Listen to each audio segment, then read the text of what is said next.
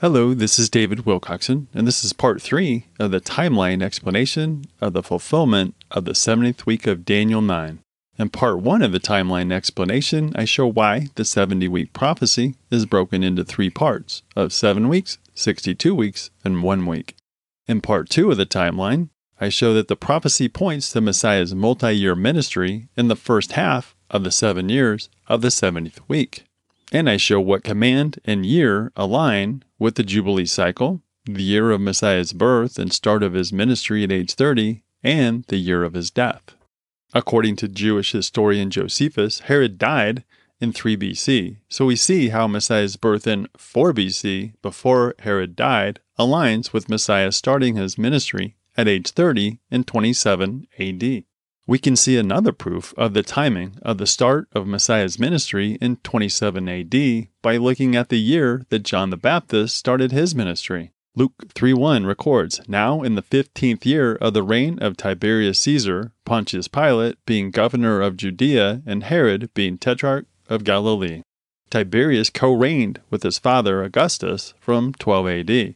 When you add 15 years, you land at 27 AD. John the Baptist was born 6 months before Messiah, so he would have been age 30 in the spring of 27 AD. Recall that the set-apart ones, including David and Messiah, entered ministry service at age 30. Messiah started his ministry 6 months after John the Baptist at age 30 in the fall of 27 AD, as he was born during the fall holy feast days, most likely on the Feast of Tabernacles, as he came to dwell among us. Since Daniel 9:27 points to his sacrificial death in the middle of the 7 years that ended the need for temple animal sacrifices, we see his ministry lasted 3.5 years. That took place on Passover in the spring of 31 AD, 3.5 years after he started his ministry. We can see another proof of the starting year of Messiah's ministry in 27 AD by looking at the timing of the temple being rebuilt. John 2:13 points to Messiah going to Jerusalem for Passover in 28 AD. John 2:18-21 records his conversation with the Jews. "Then answered the Jews, and said unto him, What sign show you unto us, seeing that you do these things? Jesus answered and said unto them, Destroy this temple, and in 3 days I will raise it up. Then said the Jews, 46 years was this temple in building, and you will rear it up in 3 days? But he spoke of the temple of his body." The Jews were not referring to the rebuilding of the temple when they were released from Babylon, but rather to Herod rebuilding the glorious temple, which took 46 years. Subtracting 46 years from 28 AD, we land in 19 BC, the 18th year of Herod's reign. Note, there is no year 0, so we add 1 year to the calculation. In the Book of Antiquities, Jewish historian Josephus wrote, "And now Herod, in the 18th year of his reign, undertook a very great work, that is, of the building of himself the temple of God." So we see another proof that Messiah's ministry took place during the 3.5 years from fall of 27 AD to spring of 31 AD. Some people protest that the Jews didn't accept their Messiah, so they must be given more time in a future 70th week of Daniel 9. But that is not true, as many Jews did believe in Messiah, as you will see. Some protest that it's a 7-year covenant, but the prophecy does not say that. It says that the covenant is confirmed in the 7 years of the 70th week. And Daniel 9:27 tells us when, in the middle of the 7 years, as Messiah's sacrifice for our sins ended the need for temple animal sacrifices. The gospel was proclaimed to the Jews during the 7 years of the 70th week. During the first 3.5 years, John the Baptist, Messiah, and his disciples proclaimed the gospel to the house of Israel. Before Messiah ascended back to heaven, he told his disciples that he would send the Holy Spirit to empower them, saying, "But ye shall receive power. After that the Holy Ghost is come upon you, and ye shall be witnesses unto me both in Jerusalem, and in Judea, and in Samaria, and unto the utmost parts of the world." And we see how the gospel was proclaimed in those places in the Acts narrative. Acts 1-6 points to the gospel being proclaimed to Jews, some of who believed in Messiah. On the day of Pentecost, the disciples were filled with the Holy Spirit and proclaimed the gospel in different languages. Many Jews from other countries had traveled to Jerusalem for the feast day and heard the gospel proclaimed in their tongue. 3,000 Jews believed on Pentecost, and more were added daily. The disciples confirmed Messiah's divinity to the Jews through their wisdom and miracles, even raising people from the dead. We see that Saul persecuted the saints, which led to Stephen the Apostle being stoned to death after he presented a legal case against the Jewish leaders and accused them of killing their promised Messiah. This represented a significant moment of the final rejection of Messiah by the Jewish leaders, as they continued in the ways of their fathers and killing the prophets who were sent to them. Here we see the 70 weeks of Daniel 9 timeline. So it starts in 457 BC, which projects the 70th week as taking place from 27 to 34 AD. The gospel was proclaimed to the house of Judah and the house of Israel first during the 7 years of the 70th week. After the stoning of Stephen, we see a dramatic change in the narrative of Acts as the gospel was also proclaimed to the Gentiles. Acts 8:1 says, "And Saul was consenting unto his death, and at that time there was a great persecution against the church which was at Jerusalem, and they were all scattered abroad through the regions of Judea and Samaria, except the apostles." Acts 9 describes the conversion of Saul to Paul, the apostle, to the Gentiles. Acts 10 through 28 describes the gospel being proclaimed to the uttermost parts of the earth of the Roman Empire. The 70 weeks of Daniel 9 prophecy was to the Jews. During the first half of the 70th week, Messiah and his disciples proclaimed the gospel to the house of Israel, offering many proofs of his deity to the Jewish leaders. During the second half of the 70th week, Messiah's disciples proclaimed the gospel to the Jews. The Apostle Paul alluded to the gospel being preached to the Jews first in the 7 years of the 70th week of Daniel 9 in Romans 1:16. Says, "For I am not ashamed of the gospel of Christ, for it is the power of God unto salvation to everyone that believeth, to the Jew first, and also to the Greek." So we see the fulfillment of the prophecy for the Jews and how it was fulfilled on time. And we can prove the ending year of the 70-week prophecy in 34 AD, when the Jewish leaders continued their rejection of Messiah and stoned Stephen to death. The estimated date for Stephen's martyrdom can be based on the ministry of the Apostle Paul, who stood by and held the coats of those who stoned Stephen to death. A short time later, Saul left for Damascus to persecute the saints, and on the way to Damascus he was converted from Saul the Pharisee to Paul, the apostle to the Gentiles. In Galatians 1, Paul gives some biographical details about his career as an apostle, referring primarily to his visits to Jerusalem. He made only brief and infrequent visits to Jerusalem, giving us historical information about them. Paul says the first visit came 3 years after his conversion. Galatians 1:18 says, "Then after 3 years I went up to Jerusalem to see Peter and abode with him 15 days.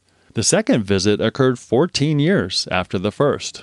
Then 14 years after I went up again to Jerusalem with Barnabas and took Titus with me also." Then shortly after his second visit to Jerusalem, Paul left on his second missionary journey, which took him to Corinth. While at Corinth, Paul appeared before the proconsul Gallio. So Paul would have stood before Gallio 17 years following his conversion. From an inscription found in Corinth, we know that Gallio's 1-year proconsulship in Corinth occurred in 51 AD. If the 17 years for Paul's 2 visits to Jerusalem are subtracted from the date of Paul's appearance before Gallio, then his conversion and Stephen's stoning should be dated to 34 AD. This date, 34 AD, is the one New Testament scholars commonly favor for Stephen's death and Paul's conversion. The first year of the 7 weeks, the 49 years, that started the prophecy was the year of Jubilee, which marked the Jews being empowered to rebuild their beloved city of Jerusalem. Then after 10 49-year Jubilee cycles were fulfilled in the 70 weeks of Daniel 9 prophecy, the next year was a year of Jubilee. And it's marked by the gospel being proclaimed to the Gentiles to set them free from their blindness and bondage, so that they were grafted into the vine of the commonwealth of Israel. And this fulfills prophecy. Isaiah 42:6-7 proclaims, "I, the Lord, have called thee in righteousness, and will hold thine hand, and will keep thee, and give thee for a covenant of the people, for a light to the Gentiles, to open the blind eyes, to bring out the prisoners from the prison, and them that sat in darkness out of the prison house." So let's recall Messiah's declaration in the Jewish synagogue in Galilee when he started his ministry, when he read the passage in Isaiah 61. It says, "The Spirit of the Lord God is upon me, because the Lord hath anointed me to preach good tidings unto the meek. He hath sent me to bind up the brokenhearted, to proclaim liberty to the captives, and the opening of the prison to them that are bound." Well, Messiah did not read the last part of Isaiah 61 too. to proclaim the acceptable year of the Lord and the day of vengeance of our God, to comfort all that mourn.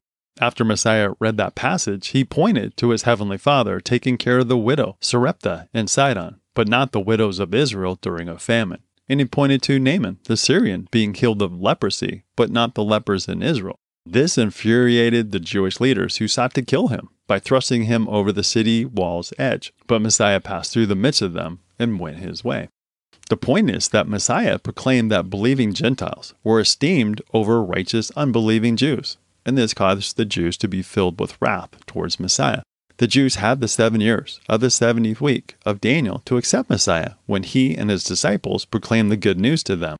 And many believed, 3,000 on the day of Pentecost, and more were added daily. So Messiah's ecclesia of saints, his church, is built on the foundation of those of the house of Israel and the house of Judah. Messiah came to fulfill prophecies that pointed to him, including rejoining the house of Israel and the house of Judah. And this took place during the 7th week of Daniel. A year of Jubilee followed the 490-year prophecy in 34 AD, when the gospel was also proclaimed to the Gentiles. And this brings the story full circle, as Messiah's declaration in the synagogue in Galilee at the start of his ministry pointed to him coming for believing Gentiles. The last part of the passage from Isaiah again points to a day of vengeance of our God.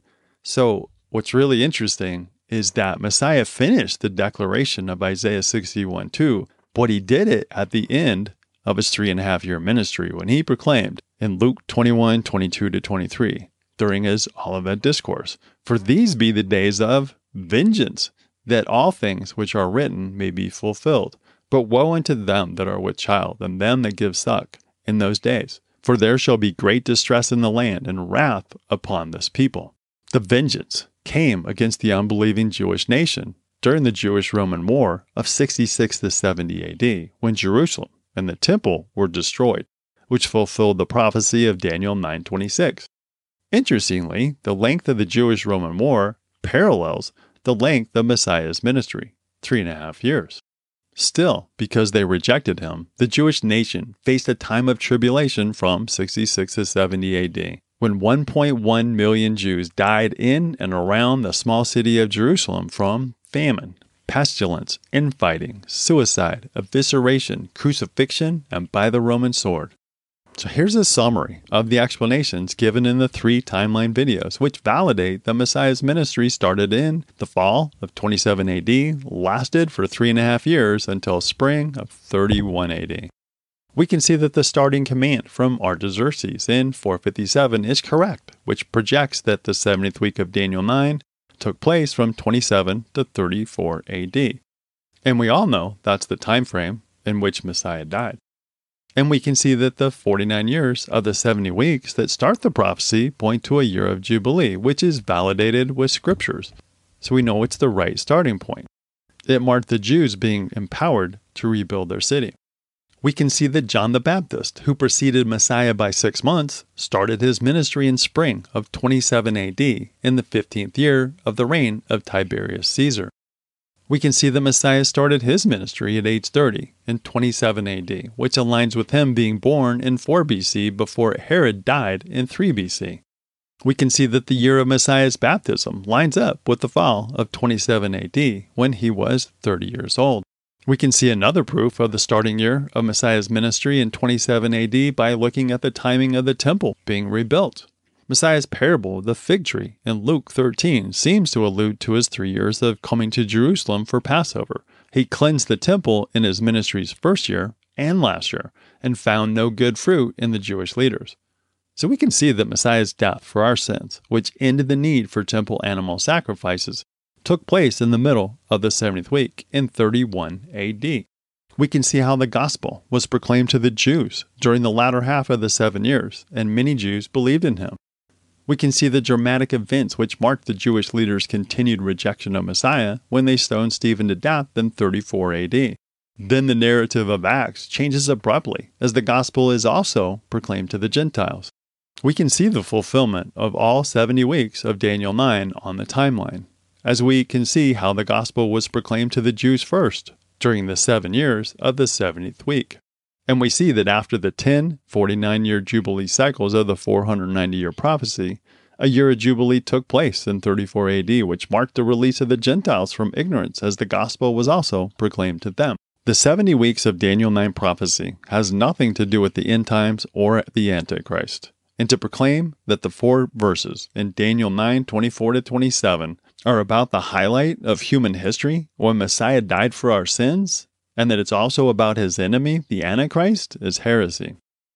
In the next video, I'll focus on the fulfillment of the 6 things listed in Daniel 9:24 to be accomplished in the 70 weeks.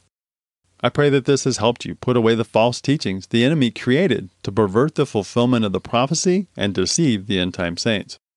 If this video helped you, please click on the thumbs up, make a comment, and share it with others. You can print out PDF summaries, request a free PDF copy of the 70th week of Daniel 9 Decoded book, or get a printed copy at www.70thweekofdaniel.com. That's all for today. I love y'all. Shalom.